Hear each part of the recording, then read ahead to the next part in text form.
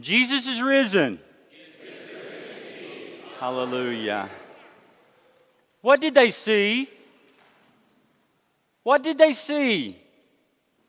There they were, these two men walking on the road, on the road to the village of Emmaus, engulfed in a deep conversation about the things that had happened. Now, with each step, they were putting more distance between themselves and Jerusalem. While they were talking and discussing these things with each other, Jesus drew near and he joined them as they walked. At this time, along the roadways, it was not uncommon for an individual to join with a group, for there was always safety in numbers against the robbers who were waiting to ambush. But what did they see? They saw a man. They saw a man that was walking alone in the same direction as they were traveling. Maybe, possibly, in Jerusalem, he was there celebrating the Passover like so many other people. And now he was heading to his home to go to work again. So the text states that their eyes were kept from recognizing him. Jesus interjected at this point with them. What's this conversation that you're holding with each other as you walk? What's the focus of this deep, intense conversation that you're having with one another? They stopped. They stopped. Their emotions were obviously seen on their face. Sheer sadness. What did they see? They were shocked that they saw a man that had no knowledge of all the things that had happened in Jerusalem these past days. These two men assumed that every person in the region knew what had happened that shattered so many lives. Thus, Cleopas questions because of the man's state of not knowing. This opened the door for Jesus to ask, what things? So many times in his ministry, Jesus would answer a question with a question for the purpose of leading that person who was asking the question to a greater knowledge of the truth. With Jesus' question of what things, I can see them verbally responding at the same time, trying to talk over one another. Their intense discussion all along the road was all about the things that happened. It was about Jesus of Nazareth. They were like a floodgate that opened as they described all the things that happened to Jesus, from his arrest in the garden all the way to his death by crucifixion on a hill outside of Jerusalem called Golgotha. But the words changed. They changed from being descriptive to their desires. Jesus was to be the one who they've been waiting for to redeem Israel. The promised Messiah, the Christ. They had even heard that the tomb was empty and that there was a vision given to a couple of disciples proclaiming that he was alive. But it was now the third day. It had passed, and they had not seen Jesus. In other words, their hopes had been shattered. Their hopes had been shattered by a cross and 3 spikes. This was their hermeneutics. This was their interpretation of the events in correlation to the sacred scriptures. Their conclusion of their hermeneutics led them to despair, hopelessness, and unbelief. Jesus was not the one. But you need to understand that their theology was piecemealed with only portions of the Holy Scriptures. But this is nothing new. It happens today.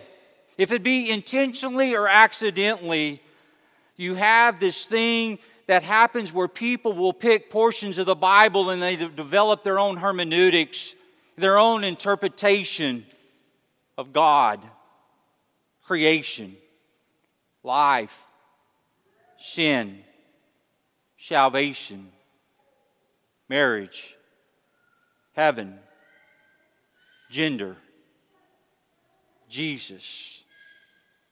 And the list, it goes on to be included or excluded of things that fit into their end game. These two men on the road wanted a Savior to overthrow Rome, its rule over Israel, and for this one to sit on the throne of David and to be an earthly king. This past week, I went into a convenience store to get a cup of coffee. As usual, I was wearing a clerical collar, and as the coffee was filling my cup, a man approached me. He was seeking counsel about his girlfriend. I asked, "Are you a believer? Are you a Christian? Are you a disciple of Jesus?" His response was, "Well, I see him as a good man, but I don't believe it all. I guess I am more of what you would call spiritual." Taking pieces of the Bible, mixing it all up with all other stuff, he professed a belief that was empty of God's grace and mercy, which only would lead him into despair and hopelessness. For the next 20 plus minutes, we stood there in the middle of the store and we talked. We talked about the Bible. We talked about who Jesus is. We talked about the gifts of God. And this whole entire time, people were coming and going to the coffee bar. We concluded our conversation with the conversation about his girlfriend, his question. Exchanging names and phone numbers, and he even agreed to take a picture with me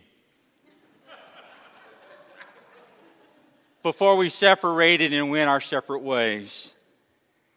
And when I went to pick up my cup from the machine 30 minutes later, the coffee was still hot.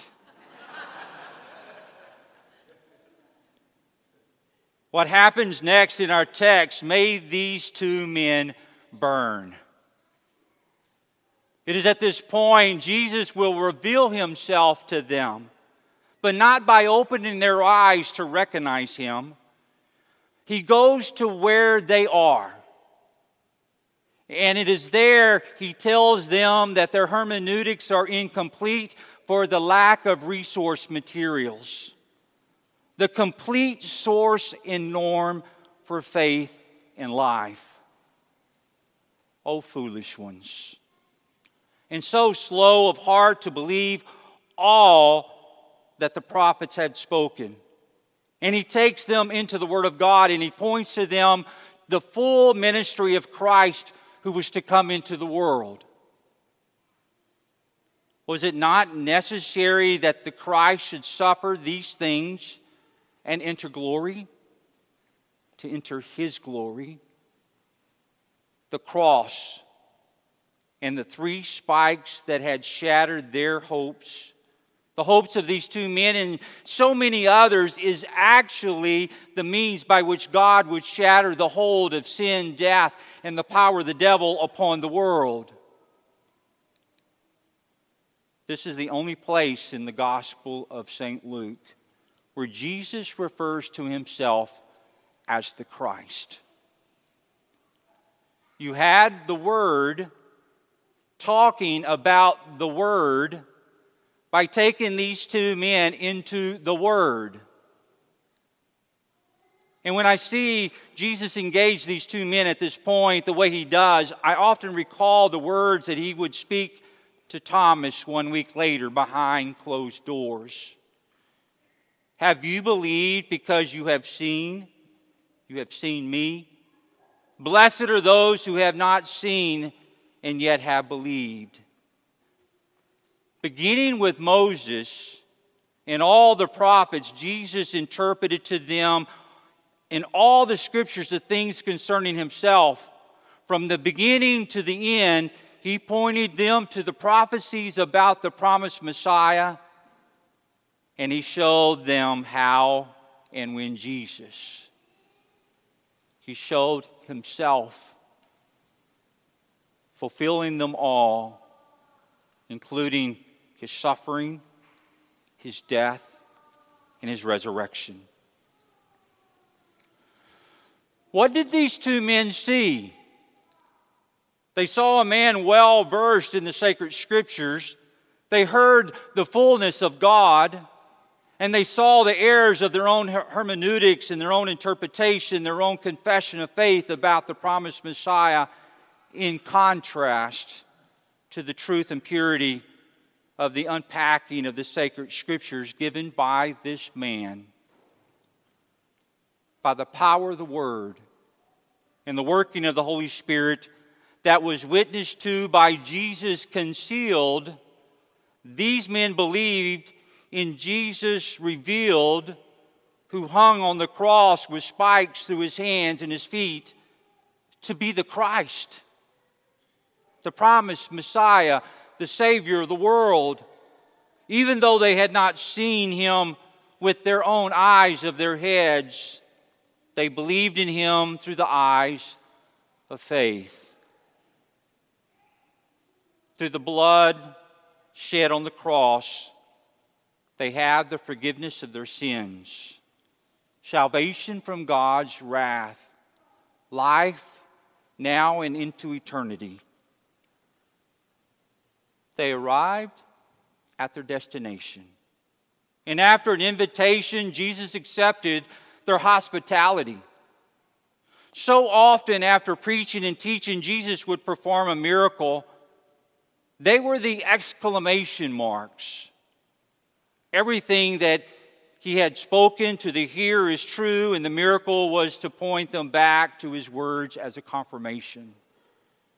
And this night would be no different.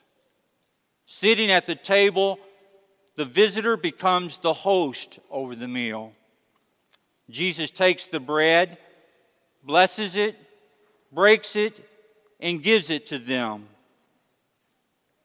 In the same way that Jesus kept their eyes from recognizing him earlier on the road, he now opens their eyes, and they recognize him.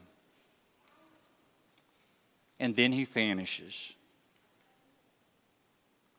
Where Jesus had initially called them, "O foolish ones," and slow of heart to believe all that the prophets had spoken, we're now saying, did not our hearts burn within us while he was talking to us on the road and while he opened to us the scriptures?